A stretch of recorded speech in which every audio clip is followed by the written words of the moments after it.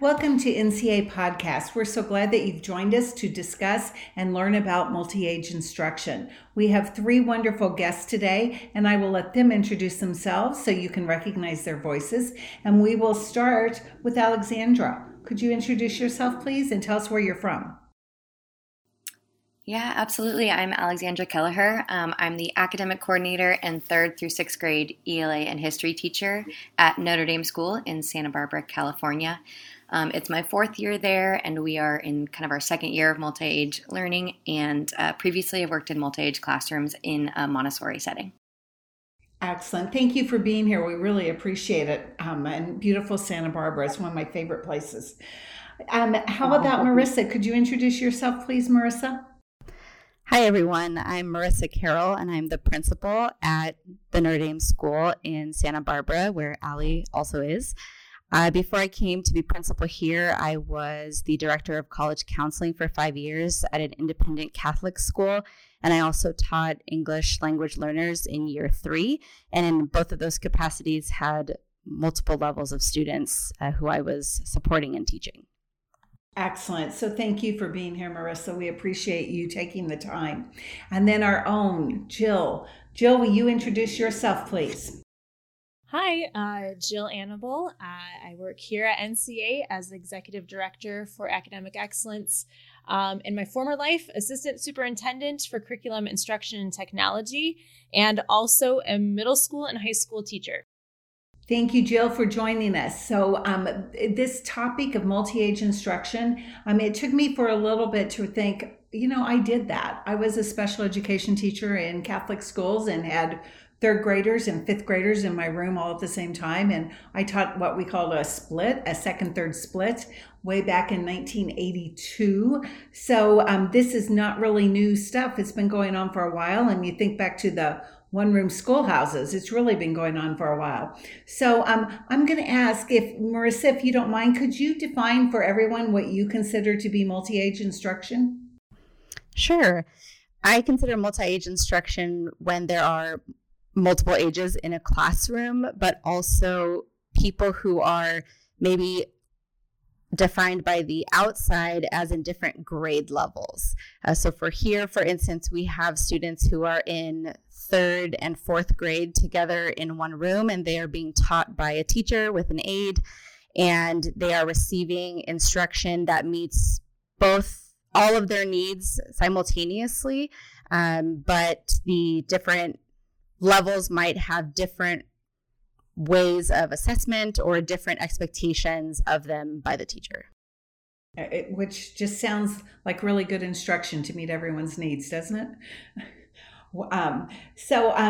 Alexandra, how do you view multi-age instruction, and what does it mean for you as a teacher? Yeah, so kind of that baseline of having the different ages in the classroom, but I also see a really important part of multi-age learning as really individualized. It's interesting, you kind of the more you put in, really the more individualized we get. So I think one of the main focuses I try to focus on is following the child. So knowing kind of having the grades and the expectations for each grade, but also knowing where each student is at any given time in kind of all the different subjects that we do. So I think it's just a special place where we have a lot of opportunity for students to be both leaders and to be mentored by other students, but also just get that really individualized instruction from the teachers. Which I think is what every parent wants, to know that their child's learning and getting the attention he or she needs. So I see multi-age instruction as being is something that parents would be very supportive of.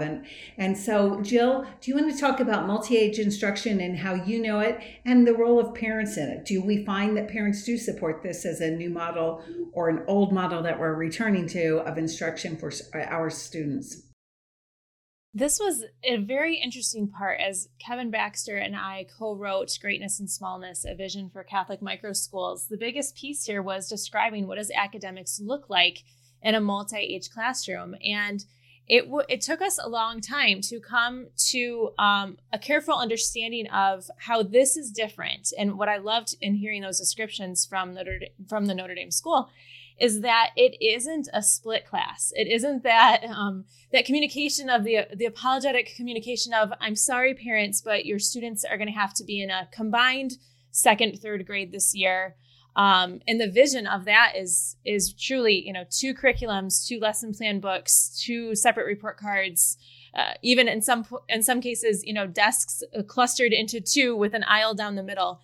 And multi-age instruction is much different because by design, you are letting students fly. You're letting students grow, almost like an accordion, I keep saying. Sometimes it's fast growth and sometimes it's slow and steady. And students are able to pace in small groups and individually in a much different way. And like you said, Kathy, this is just good instruction. You see this type of instruction happening, even if every student in the classroom identifies as a 5th grader. But teachers in multi-age classrooms get to think differently because they already are thinking about multiple lesson plans and paces of learning. And so I've seen now in all of these conversations recently, such strengths in multi-age instruction in our Catholic schools. And I look forward to everyone talking about it in a really strong way. We don't have to apologize that we're putting kids of different age levels in the same room together, because I've seen very strong academics come out of classrooms with teachers who have this vision. So I agree with what everybody's saying, and it's really an exciting time and an exciting project. But Jill, you defined it a bit by telling us what it wasn't.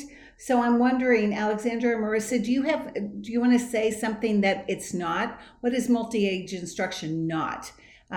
It's not a split classroom, which I have to be honest, I gave up on because it wasn't working for me or the kids. So we went to a lot of groupings. But what do you think? What do you want our audience to know that multi-age instruction is not? It's not a split classroom. Is there other things it's not? Marissa or Alexandra, do you have any thoughts on that?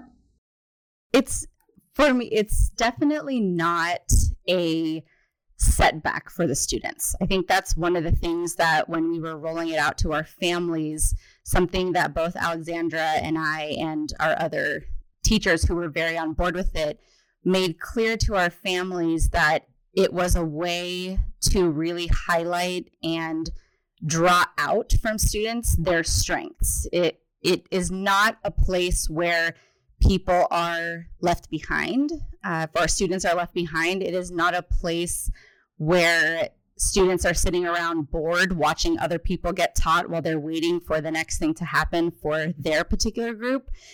And I will say what we have observed it being is a very dynamic learning environment. So stagnancy is one thing that I don't often find, if ever, in the multi-age classroom.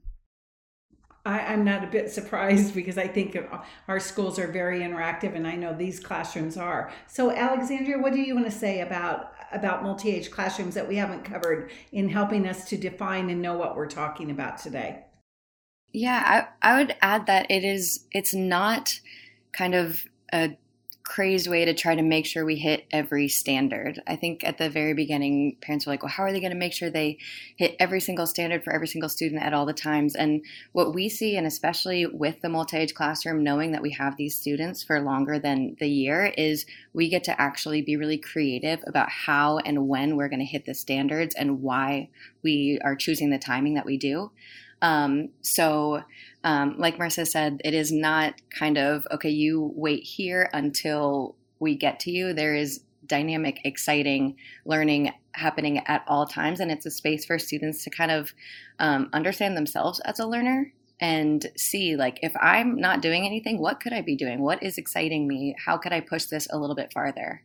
And so, yeah, it's just been such an exciting opportunity. And I would think, and you who do this work know better than me, but I would think that students excel in this environment and become more independent. Is that a good assumption for me to make, or is that not true? Jill, what do you think? Well, in some schools where they have multiple pathways for this. So one school in particular I'm thinking of, they have traditional classrooms. They have a traditional fourth grade and a traditional fifth grade, but they also run a section of fourth, fifth grade multi-age. And in choosing which students, in partnership with their parents, which students do well in the multi-age setting, which is a 2-year commitment for this particular configuration, they look for students who do well in group work. They do well in project-based learning. They inquire. They're the kids who wonder. They're the kids who like to work with a variety of classmates. But they're also the ones who can be taught to be self-driven through goal setting and their own academic success. Now, I would argue that any child can thrive in that environment because multi-age teachers are very organized. And it is maybe a noisy classroom, but it's also one where there is just a lot of excitement and awe. But I think that students in these classrooms become very independent. And as a high school teacher, I knew which students came from multi-age instruction models because they are the ones who wanted to push the rubrics and push the limits and say, well, can I also do, or can I be creative in this other way? Because they were pushing themselves. They weren't limited by what the grade level curriculum was asking for at the high school level. So I've seen that success in the secondary world, and I'm curious what you all have seen in the elementary side of it. Yeah, absolutely. I think that multi-age learning really allows for students to, again, kind of be self-aware and understand their own learning. I kind of backwards plan using universal design for learning, so making sure that there's like an entry point for all students. So one way that this can look in the classroom is, we're writing a paragraph in a narrative essay, kind of go through like what the baseline of what that paragraph could look like and let students start to work on it. And then maybe about 10 minutes in, checking in, like how else could we expand on this? And students, I've been so impressed by even like my 3rd and 4th graders who understand. They're like, you know what, I actually don't need that extension right now. I'm going to keep working with what you gave me. And some students are ready to jump on that next thing. So for students to be able to kind of like check in with themselves and see where they're at on a certain subject or topic has been like really exciting to see their personal growth in that way. Another thing I love about the multi-age room, and I'm in the rooms a lot, subbing or just, being around the students, because that's also what I like to do as a principal. But what I love to see in the classrooms is that the students are also they have more broadly defined what it means to be, quote, smart or excellent in the particular subject areas. And I've seen in some traditional classrooms where you have maybe the 3 or 4 kids that every other student recognizes as the smart kids. They look to them first to answer questions. And then if those 4 kids don't know the answer, maybe somebody else will respond. But in the multi-age, multi-level classroom, students can excel in different subjects depending on their grade level. And it's not a confined space in that sense. And so I've loved to see students who might not have been recognized as excelling in a certain subject area really come to light and have their fellow students also highlight that to them. So it really becomes a much more collaborative classroom space. That's interesting and so healthy for children, because collaboration is one of those skills that we know children need to develop. The ability to collaborate and communication goes right hand in hand with that. So that's great to hear. And it's good to hear that you do feel like the students are developing more independence maybe than they would, or maybe developing that independence quicker because of the multi-age classroom. In the book that Jill referenced, Greatness in Smallness, A Vision for Catholic Microschools, it talks about the faculty composition. And I found these pages to be really interesting. Marissa, as a principal, what are you looking for in teachers? Who are the teachers that adapt to this method of instruction maybe more easily or better? The faculty that have really strong, as Alexandra mentioned the universal design for learning, maybe not necessarily training in that, but an awareness of the fact that there are different types of learners and that every classroom will have these different types of learners that have a desire and fervor or passion even for differentiation, for ensuring that every student is being met in whatever objectives they are putting forth. A teacher also, or a faculty member who really has that collaborative spirit and who, to be quite honest, has a humility to say, I don't know how to do it, but I want to find out. And then we'll have the drive to go and take that professional development or talk to a colleague or even just ask, hey, how do I do this? And is willing to ask those questions and find the answers. So teachers who teach well in these settings may be the teachers who would have learned well in these settings too. I think I see a correlation there. So Alexandra, you're the teacher on this call that's doing this right now. Do you think that it takes different skills than what you maybe were taught when you were in a pre-service program in college, or do you think this is intuitive, or what do you think about the teaching that is required of you in a multi-age classroom? I think that first and foremost, it's important to remember that we kind of are in a multi-age world, in the workplace and just in family life. Like, you're always interacting with people who are not in the exact same grade level. In fact, really only traditional school is where you are kind of sectioned off. For teachers to kind of understand that they have these strengths and these skills, but it just might look a little bit different. So just transferring what you know from life into this is really helpful. I would say that I'm excited to see the way that graduate programs and teacher programs are going. I think that collaboration and project-based learning is kind of the forefront, and it's really exciting. But even if somebody has been a traditional school teacher throughout their career, you are, as Marissa said, always differentiating and always, making sure that there's collaboration and group work even within the same grades. And so I think it's actually can be really effective to transfer over to multi-age learning. But yeah, that piece of being able to admit you don't know something is big and is just ultimately so helpful, because as soon as you do, there's always teachers or different ways to learn what you don't know. Exactly. And the formative assessment part of it, I think that good teachers, no matter what they're teaching, are constantly assessing and seeing what the students know or don't know and what they need more practice in. So I think that's a trait that good teachers have, no matter who they're teaching or where they're teaching or what they're teaching.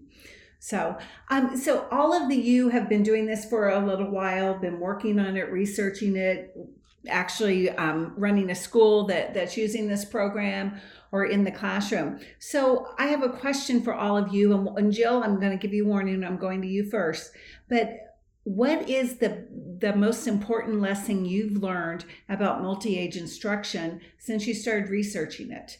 And then Marissa and Alexandra, I'm going to ask you the same thing. What's the lesson you've learned about multi-age instruction that maybe surprises you or has formed you or changed you and your approach to your professional practice?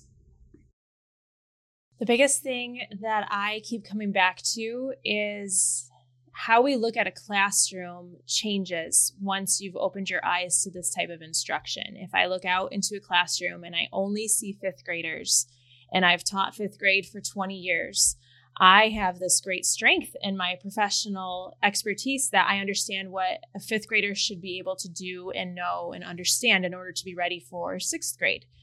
But in multi-age instruction, I think this is also a blind spot. So if I have only taught fifth grade and I see them all as fifth graders, I might also always assume that in September they need to learn about this, and in October they need to learn about that. And that is a blind spot if suddenly now in your classroom you have third, fourth, and fifth graders, or fourth, fifth, and sixth graders. And I think if we always looked out into our classroom and saw that each child is in a different spot in their learning and a different spot in their interest area, we're going to approach the classroom differently. And I don't know how to erase that blind spot, but I think recognizing it is the biggest impact to opening this type of learning in professional development or in teacher preparation programs, is just to look at that classroom composition differently. That's really interesting. Thank you for sharing that, Jill, because I hadn't thought about a blind spot. So, Alexandria, you're in that classroom. What's the lesson you've learned about multi-age instruction that you'd like to share? Yeah, I would say, probably the biggest takeaway for me has been to kind of get out of the student's way of learning, in the sense that I felt that I really had to make sure that I was supporting the students to mentor each other and lead. And I was trying to put all these systems in place to make sure that the multi-age learning would happen. And what I found was actually kind of the spaces where I stepped out of the way. Maybe it started in the early part of the year as like our art program, or we have a wonderful garden program. And students really naturally gravitated towards helping each other, showing each other things and learning. And it really kind of set the stage for the rest of the year for me to make sure that I kind of would, get the structure in place, but then step out of the way and really allow students to jump into the material and become excited by certain things. And then, there were different leaders in different academic areas, and it was exciting to see. So, just making sure that following the child in both academics, but also even just the setup of the multi-age learning. And I think that purposeful, intentional following of the child is exciting. It's like a mother who's seeing if her baby gain weight, and you're following that growth. And I get where that would be wonderful for teachers. So Marissa, you're running this school. What's your lesson that you've learned? What I've learned, and just to all the school leaders out there, that I didn't expect going multi-age to do as much as it did for our community as a whole. I originally started looking at this to address some of the concerns I had in our community, particularly teachers in silos, students maybe holding on year to year to trauma or bullying that had happened in years past, and students not really meeting new students outside of their classroom. And so multi-age I saw as a natural solution to that. And so when I saw it then in practice after piloting a couple of programs before we actually went full scale, I could not believe the transformation it has had on our entire community and the way that it grows together. Our students have more friends, and they are more apt to play with students from all different grade levels during recess. Our parents know more parents because they are meeting the parents above and below them. And our teachers are having much more dynamic faculty meetings and talking to one another during lunch or during our nutrition breaks about their students and how they can support each other and support the students. And it is so exciting to see that there are other schools around the nation that do this, and to see that everyone does it a little bit differently. And there's always something for me to learn as a school leader and something new that I can bring back. So it really kind of inculcates in our entire community a growth mindset, all the way from our youngest preschool student all the way to me. I think it's wonderful, and what's more Catholic than building community? So I love that answer. That's fantastic. So if someone is listening to this, they're probably saying, but what about? Yeah, but. So what are the yeah, buts? What are the things that people are worried about that you can say, hey, this is that was an issue, here's how we solved it, or that really never happened even though we thought it might happen too? What are those things that we should listen and look for that probably won't happen, that we've already solved if it did happen? One thing I and my pastor, we really worried about in the very beginning was, if we make this change, are we going to get parents who just up and leave, who just say, you know what, that philosophy does not jive with me and my family, and so we're not going to do it. And so he and I prayed a lot about it. And what we first did to kind of head that off at the pass is we wrote a joint letter from both pastor and myself, about what we were doing and how it might look. And then we held a series of town halls with families to just answer any questions they had. And ultimately, maybe 2 or 3 families departed, but everyone else stayed with us and wanted to see what it was like and have stayed with us. So I would definitely say prepare for it and do what you can ahead of time for it, but also know that if it's something you've truly discerned for your community, it is very likely that your community does need it and they will join with you. That's awesome. Alexandria, what were you worried about, or something you've solved, or something that didn't happen that you want to share with our audience and listeners today? Yeah, I mean, initially the parent perception was definitely something that I worked through. In my 3rd, 4th class particularly, there were multiple sets of siblings. And so some of the parents were a little bit worried, particularly if the younger student was stronger academically, because they were worried, they were going to be compared. And at the very beginning of the year, there were some big feelings just from the transition, and I mostly heard that at home.